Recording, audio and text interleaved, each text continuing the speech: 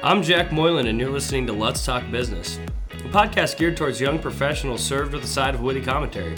At Let's, we rally around the mantra, make light, meaning be lighthearted, illuminate solutions, and create energy. We hope this episode will do just that.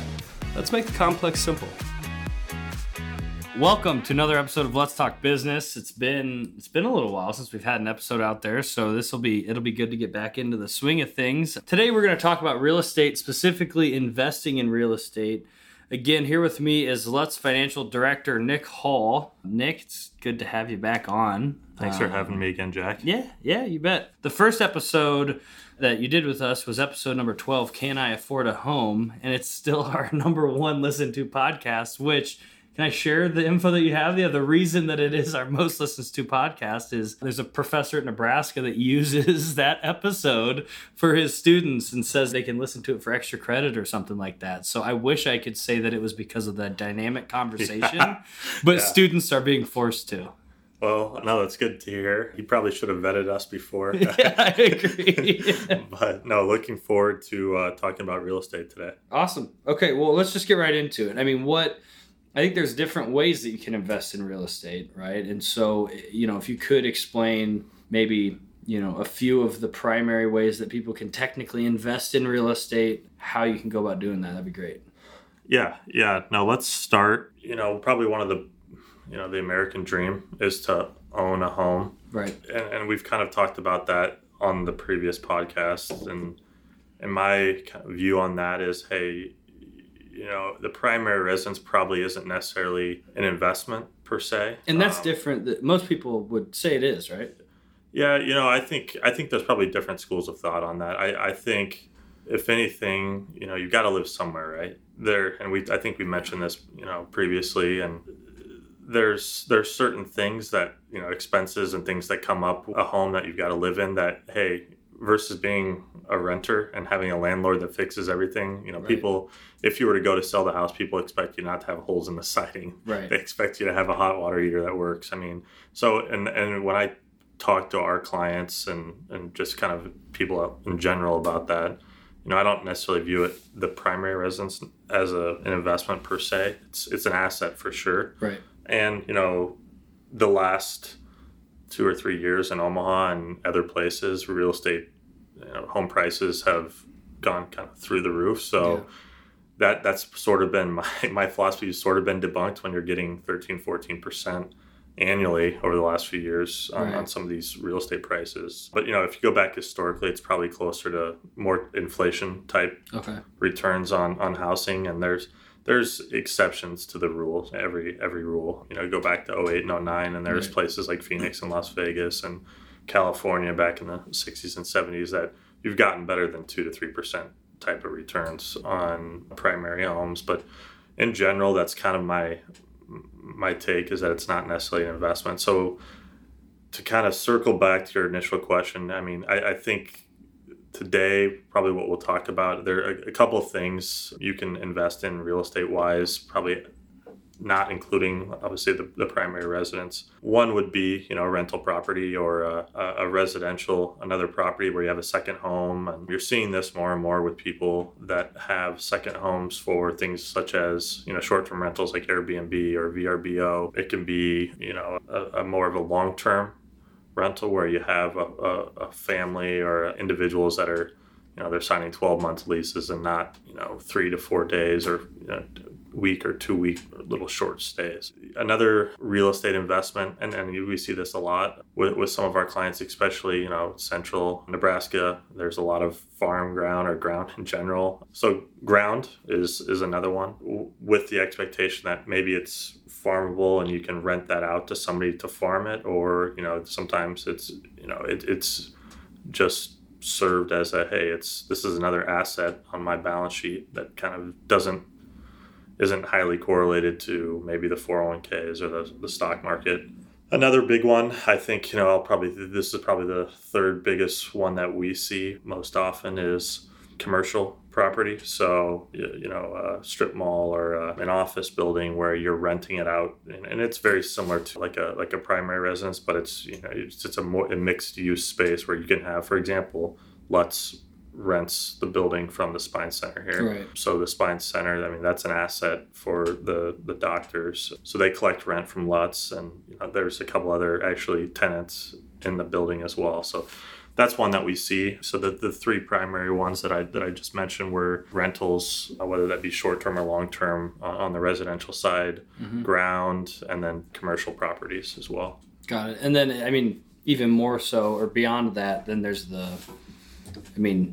real estate specific, like stock investment and things like that, right? Which I'm sure, that's not really as much of the focus of our conversation today, but that's definitely another realm where you can get involved in. Even maybe just like a fund that maybe they invest in commercial properties, right? Yeah, no, for sure. There's what's called real estate investment. Some of those are private placements where, it's a smaller group of people versus that have, it can be 12 to 50 to 100 investors in that pooled money that go out and buy things like commercial property or commercial office buildings or things, various. They have kind of a portfolio of different, real estate investments. You can be invested in one of those. There are publicly traded, stocks or ETFs that invest in REITs for that reason. You get a lot more diversification at a pretty low cost. Vanguard, for example, has a real estate investment index fund. Got it. I think for the Lutz 401, that has an option for a REIT investment. And that kind of, and when we talk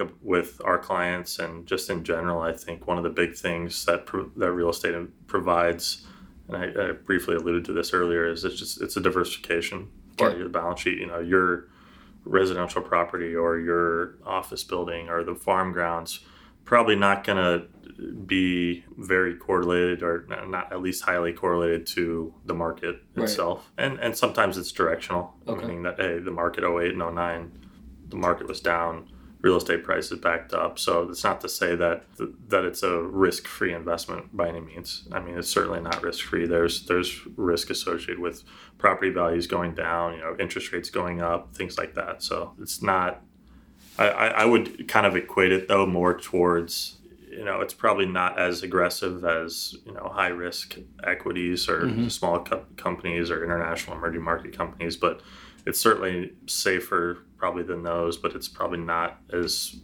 safe as a treasury for sure. Right. Right. So, would you say, if someone was interested in just in real estate in general, right? And some of the different, obviously we have those 4 different ways, and I'm sure there's many more ways in some sense, but getting it, investing in a fund or a REIT or, stocks that are directly correlated to the real estate industry would be probably the quickest and easiest way to technically invest in real estate, right? But I'm sure, would you say that would be maybe a good place to start to kind of understand the economy of real estate? From a diversification standpoint, definitely. In a real estate index, there's hundreds of different companies, properties that, so you don't have just one.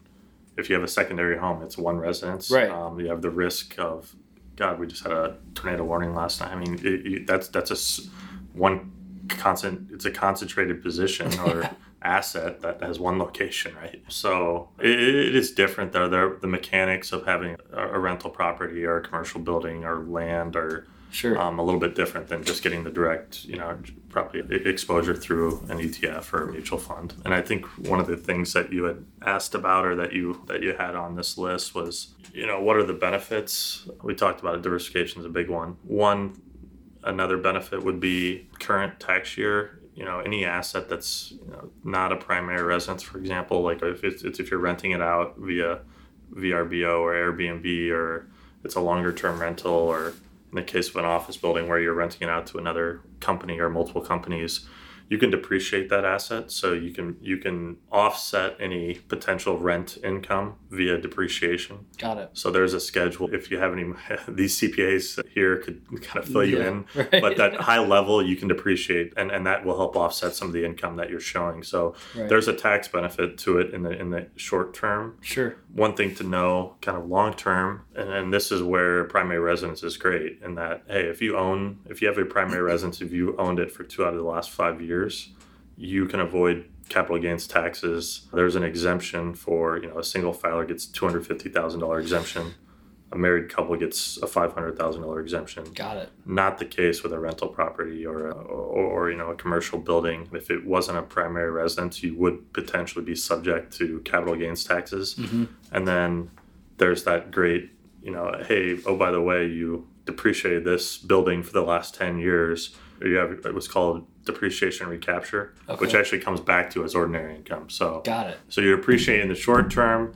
I'll give you an example. You had $1 million office building, mm-hmm. and you depreciated it $100,000 over 10 years. And these are made up numbers. You depreciated, let's say, $10,000 a year over that time. You go to sell it, and let's say now you bought it for $1 million 10 years ago. Now it's $2 million. So you potentially have a capital gain. So you have $1 million capital gain, mm-hmm. but then you've taken that $100,000 of depreciation.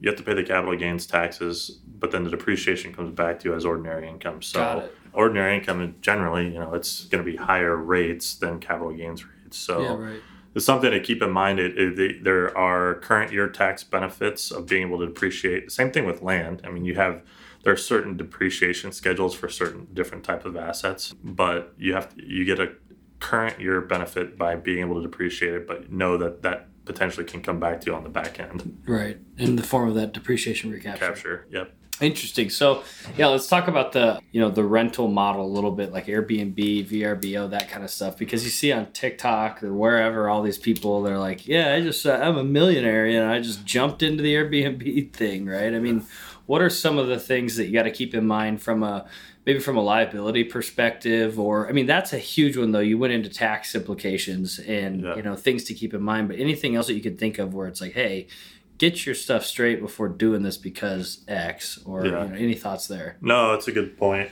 Especially these short-term rentals. I mean, you can vet people as much as you want. You can say, hey, it's not meant for a big group of people or a frat house or party something. Or a bachelor party or you name it. The VRBOs and the Airbnbs of the world, they do have liability coverage in their contracts, so they take some of the risk off there. But generally, that's a great question. I would recommend, putting a rental property, either short or long term, in a separate, getting that basically outside of your name, putting it in something like a separate LLC. Got it. Where you're running, and the other benefits of doing that, I mean, any expenses that you have from the rental, whether that be cleaning, new furniture, remodels, if you run that through the LLC, you can help offset some of the income that you have. You can basically deduct some of those expenses.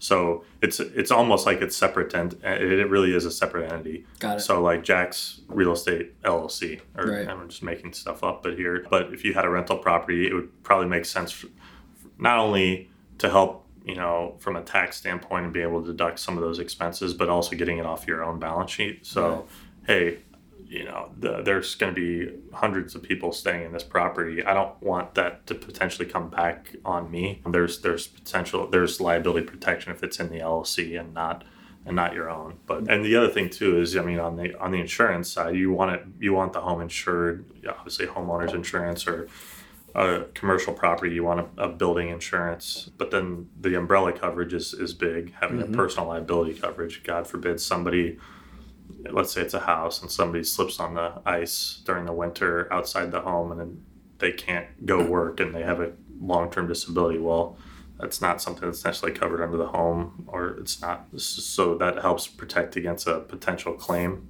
Right. And protects your personal assets from a claim. So kind of separating that from your own assets is key. Right.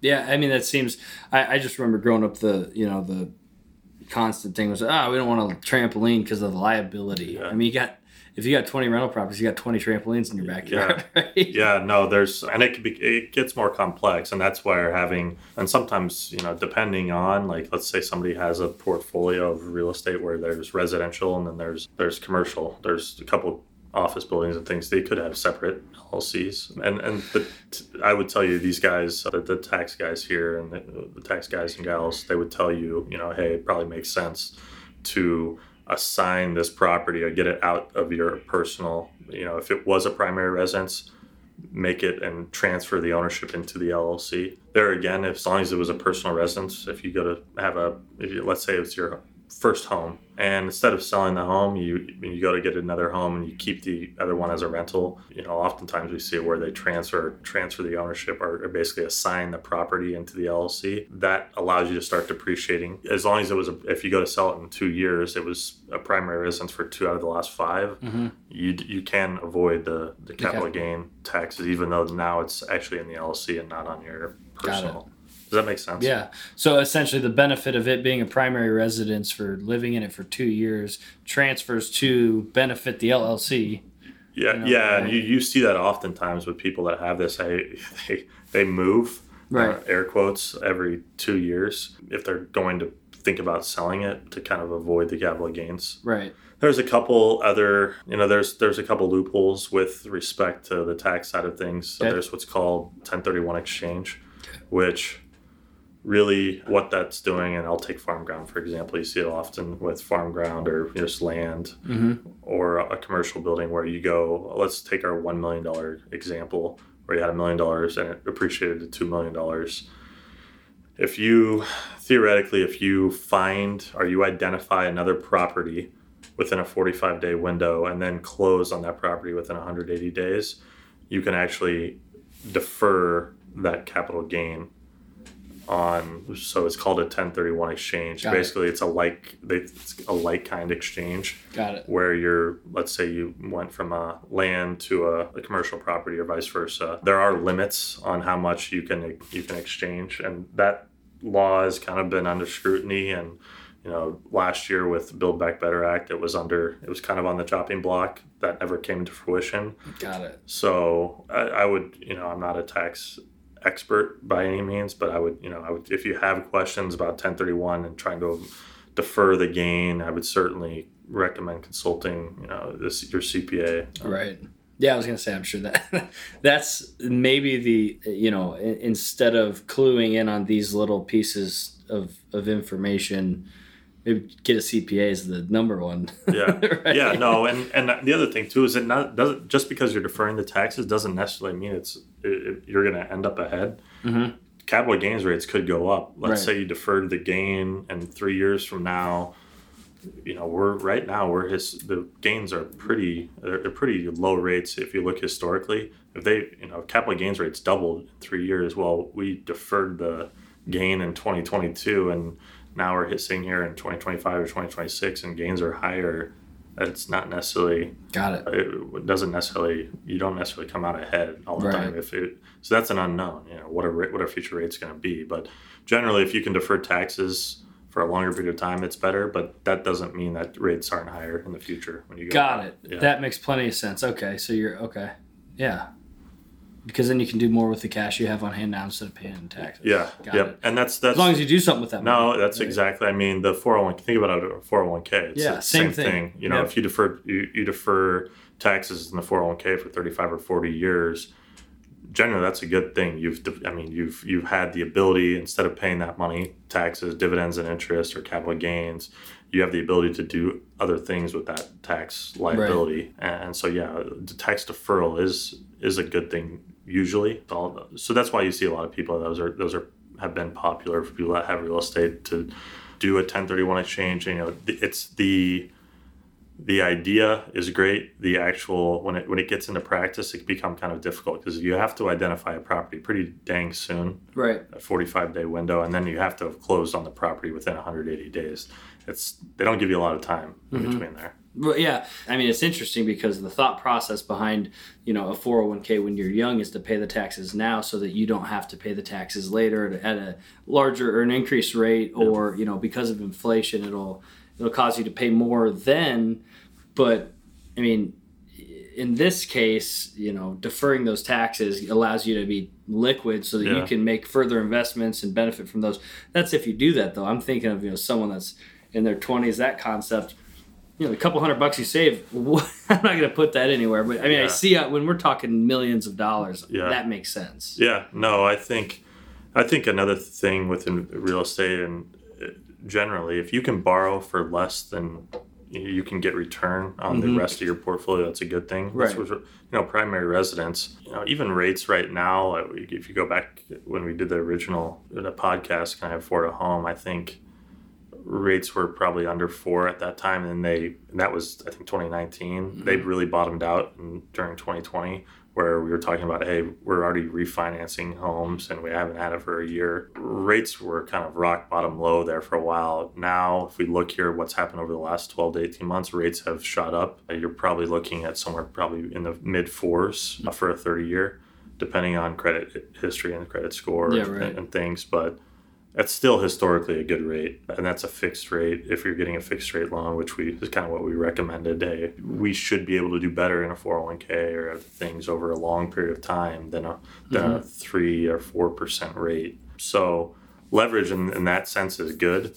Where I see some people get into trouble is, hey, we kind of get over our skis and we have a bunch of rental property. You saw this with COVID, with Airbnb. It's like, hey, we're really levered up, meaning we've got a lot of debt, and that ratio isn't very good relative to our balance sheet. Didn't Zillow buy a bunch of stuff, right? And that's exactly what they dealt with. Yeah, so sometimes leverage is good when it's kept under control, but it can be bad and it can work against you. I mean, that's what allows, leverage when it's used properly. I mean, it can increase your net worth because, hey, you're getting a higher rate of return than what you're borrowing for, right? Right. I mean, but at the same time, if nobody's staying in these Airbnbs and you're counting on the rental income, or you have an office building and you're counting on that to be completely full, and it gets vacant and people go out of business, your tenants go out of business, that you can have an issue. Yeah, right. Because you're over leveraged, and now your payments are still the bank's still expecting the bank's still expecting to make those payments. So that's where you can kind of get into trouble. So I would caution. It goes back to anything risk and return related. Yeah. And the more leverage you are, the more risk is associated with that. Yeah. So I mean, not to put you on the spot or ask you to look into a crystal ball, but I mean, what about right now at this time with the prices of houses being so ridiculous? How A, do you have any inkling if that, is here to stay? B, is now a good time? If yes, why? If not, why? So I'm going to ask you to look into a crystal ball and provide an answer. That is what I'm going to do. I would say, given inflation's closer to what I think we just saw the announcement yesterday was real quick 8.5. This is not official investment advice. I think we need to say. I think inflation, they just said is 8.5% in March. Right. They just came out with that number yesterday. I really? think historically, what we plan for with our clients is closer to 3%. Okay. Remember I talked about, in Omaha, if we go back over a long period of time, 40, 50 years, 2 to 3% has kind of been the norm for primary residence. Right. And we're going back to, hey, are we talking about primary residence, or are we talking about other, residential rental properties? I don't think I don't see it continuing at this, 13, 14, 15% clip like you've seen the last couple of years. I just don't. That's not sustainable. Mm-hmm. Wages, something would have to give. Wages would have to dramatically increase. As you mentioned way early on, I mean, typically it's just been kind of correlated to inflation. That's what the increase has been. Year over year, typically is just follows inflation pretty closely. Yeah, I mean, with residential, and commercial, that can be a different. Farm ground, same thing. Could be that's more kind of inflationary type returns. Got it. So I don't foresee it continuing like it has. There's and one catalyst, I think part of it's kind of been a perfect storm. There's been no inventory. None. Right. And that's, hey, we talked about this, I think before, is there's a decent house that's on the market, you should have a pre-approval letter, because you should be ready to act, because there's likely going to be several offers, could be dozens of offers on the same property within a 24 to 48 hour period. So I think that's been a product of that. Rock bottom interest rates has been another thing. People can afford more when rates are lower. Yeah. Your payment is significantly different on a 2.5% 30-year mortgage on a $300,000 home than a 4.5%. That's exactly right. So that's made properties more affordable. Rates, like I said, they've ticked up quite a bit here the last 12 to 18 months. I think as interest rates, if they continue to rise, or they stay kind of where they're at, that will help slow this down. I think you've seen a huge surge in home and building as well. Mm-hmm. I guess where I'm going with this kind of a long-winded answer is, as there's more supply, I think that will help kind of lower the trajectory. But I see this all the time. People ask this question because, hey, do we think it's like an 07, 08 type of scenario where Omaha didn't get hit as bad because there weren't as many people over leveraged like Phoenix and some of these touristy California, Vegas, they got decimated. Right. Florida even too. That was the problem. If you ever watched The Big Short, I mean, that was the problem. There were bad lending practices back then. Right. They completely changed how that works anymore in terms of you have to, and you might have seen this if you're looking at it, but it's like they pretty much want to see everything on you when you're going to get a mortgage or you're getting a loan from the bank on a commercial property or something like that. Right. Commercial is probably not as stringent as a residential, but same thing. They want to see a lot of information on you because their lending practices are much more stringent. Right. So what I've seen, people are putting more down now than they were back in 05, 06, 07. I don't know that this necessarily is going to be a bubble in real estate because they're not taking as much risk. The banks aren't taking as much risk, and the people they're requiring individuals to be more financially stable to get some of these loans. Right? There's no playbook for COVID. I mean, when the economy shuts down for 6 months, there's really not a playbook for that. But the implications of that downstream of going back to inventory. Yeah, and I think you'll see that more so with this whole work from home movement and the commercial and residential. There could be basically a dichotomy there where I think you're certainly seeing it. I mean, there hasn't been anybody in the building across the street for 18 months. But then talk to people and they're all moving offices, right? I don't know if they're downsizing offices or what, but it's kind of almost a shuffle. Yeah, right? It definitely is. I think that there a lot of places and companies are determining, hey, maybe we don't need the amount of space or in-person space or footprint that we thought we did 36 months ago. So I think that could be kind of a big change. I think, from a commercial side of things, you don't need this. You don't have as many in-person diners on a restaurant, for example, in a strip mall. You don't need as big of a space, right? You can probably operate out of a kitchen, and you're doing mostly takeout. I mean, it's the same thing. It's kind of a trickle-down effect. Yeah. So I think you could see that that's going to be an interesting space, especially as work from home isn't going anywhere. Right. It's, if anything, it's kind of the new norm, and it's just, what does this look like in 5, 10? Do you like working from home? I don't. Well, I personally, I've got a 3-year-old and an 18-month-old, so I go to work to get stuff done. Yeah, right. I joke with my clients, like, work's my sanctuary. I can't get anything done at home. Yeah. But there are a lot of people that do, and they'll at least have the option. So I think it sounds like everything you're saying is very similar in investment philosophy as, invest early and often and have patience. Yeah. Right? As opposed to trying to jump in, is the market right? Is the market not right? It's like, we don't know. No. And it's hard to predict. I mean, especially like you said, I have a crystal ball, but I would, going back to your initial question, make sure that, hey, it works within your financial situation. Right. I wouldn't be as worried about these extraneous factors, whether, hey, what's the market doing? What are rates doing? You've got to, it does impact, what you can afford, but at the same time, I think you have to look at your personal situation and your financial situation and determine that first, and versus kind of some things that you can't control. It's the same thing as sitting down and being like, okay, where's my debt at? Do I need to take care of debt before I jump into the stock market or whatever, right? It's like, only do what you can do. Yeah, and there's certain things you can control. You can't control some of these other things, right? So I don't, to go back as, if it's right for you now, I don't think it's a bad time. Mm-hmm. Right? If you have all your ducks in a row and you've paid off debt, and we talked about some of the prioritization of savings, especially for young people getting out. It's like, hey, don't carry any high interest debt. Yep. Good debt is home fixed 30-year mortgage. That's good debt, but make sure that'd be one that I attack, the student loans, because those can be high interest.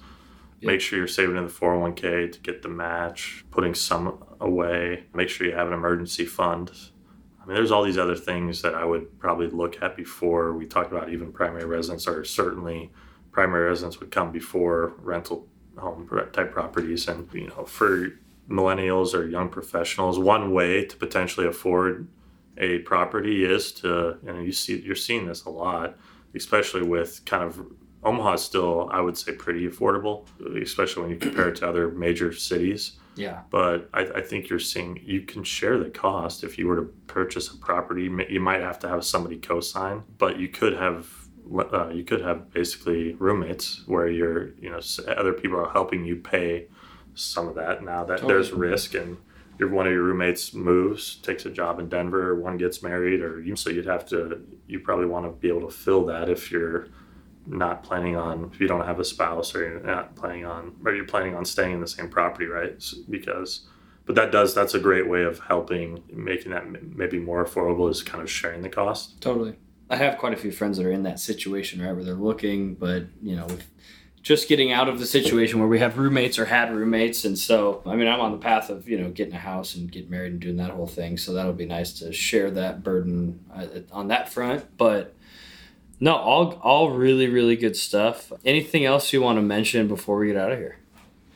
I don't have anything. I probably did too much talking. No, not at all. I think it was great. I think it's crazy to me, though, having these conversations consistently. The common theme is, hey, there's about 5 or 6 priorities that you should take care of before you even get into most of these topics, right? And if you don't have those things taken care of, you're going to get into a situation where you can't take on the risk of, the AC unit dying or a roommate moving out or whatever. So make sure that you're comfortable and feel good about it before jumping into it is what I mean. And to your point, do it when you can do it. If you can do it now, do it now. Yeah. Right? Yeah, and it goes back to with the same thing with the market. It's like, know what you own, right? Don't dive in just to dive in because you see other people doing it. You got to understand, all the implications of, the decision that you're about to make, right? Totally. Awesome. Well, thanks again. I wonder if this will be the number 2 podcast. Who knows? But thank you. Yeah. No, it was good. Thanks for having me again. Yeah. You've reached the end of another episode of Let's Talk Business. Be sure to subscribe, rate, and review our podcast on your podcast app, Spotify, or iTunes. Thanks for listening, and don't forget to make light.